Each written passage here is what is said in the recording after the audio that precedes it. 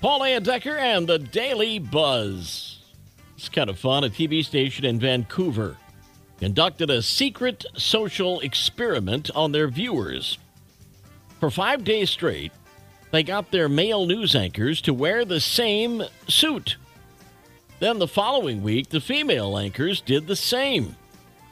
You could probably guess what happened. The station says they got 0 emails about the guys, but they were inundated with hundreds of questions and complaints about the women's outfits.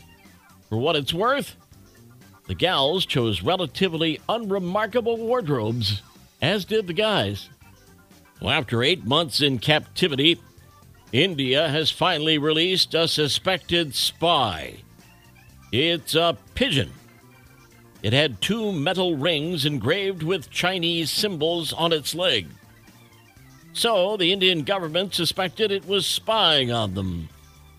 For some reason, it took them 8 months to determine it was just a racing bird from Taiwan that had flown off course. So they just released it. Remember Zoom? There was a time many of us couldn't go a day without it.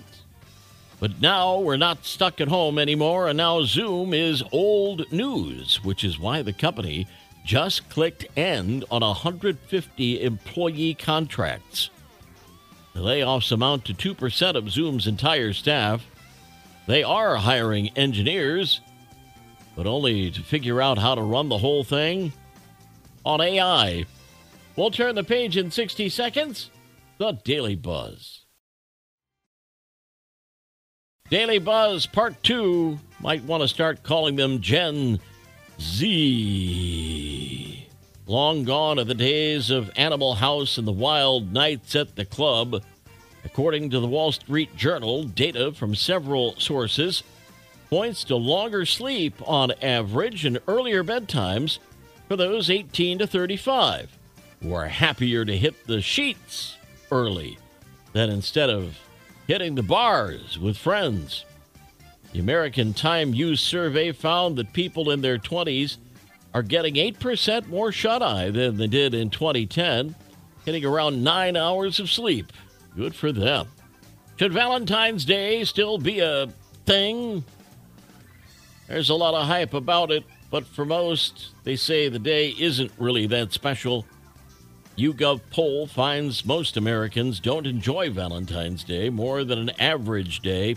Survey also finds that most people think it's all about all kinds of love.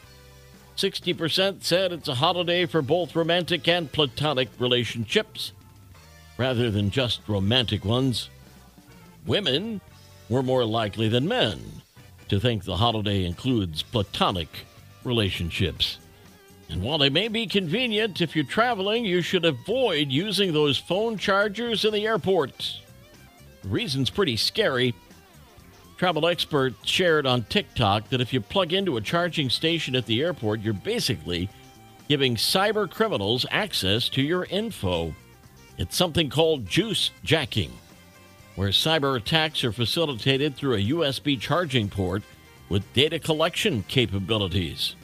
According to the FCC, juice jacking is a method by which malware can be loaded onto public USB charging stations, enabling them to gain access to electronic devices during the charging process. Criminals then use that info to access online accounts or sell it to other bad people. Experts urge using electrical outlets with a charger base or get power-only USB cables that don't have data transfer capability. Knucklehead news out of Thailand, where if you're going to visit, please pack more than just a Speedo. A couple of Aussie tourists skipped the changing room and showed up at the airport wearing only leopard print Speedos. Someone posted a pic on Reddit. Now those two are subject of some sort of a manhunt. Thailand is cracking down on public indecency, especially from tourists. So they want to make an example out of these two Speedo-wearing knuckleheads. The Daily BuZz. Yesterday's history, tomorrow a mystery, today a gift. That's why it's called the present. I'm Paul Decker. We'll buzz again tomorrow. Make it a great day.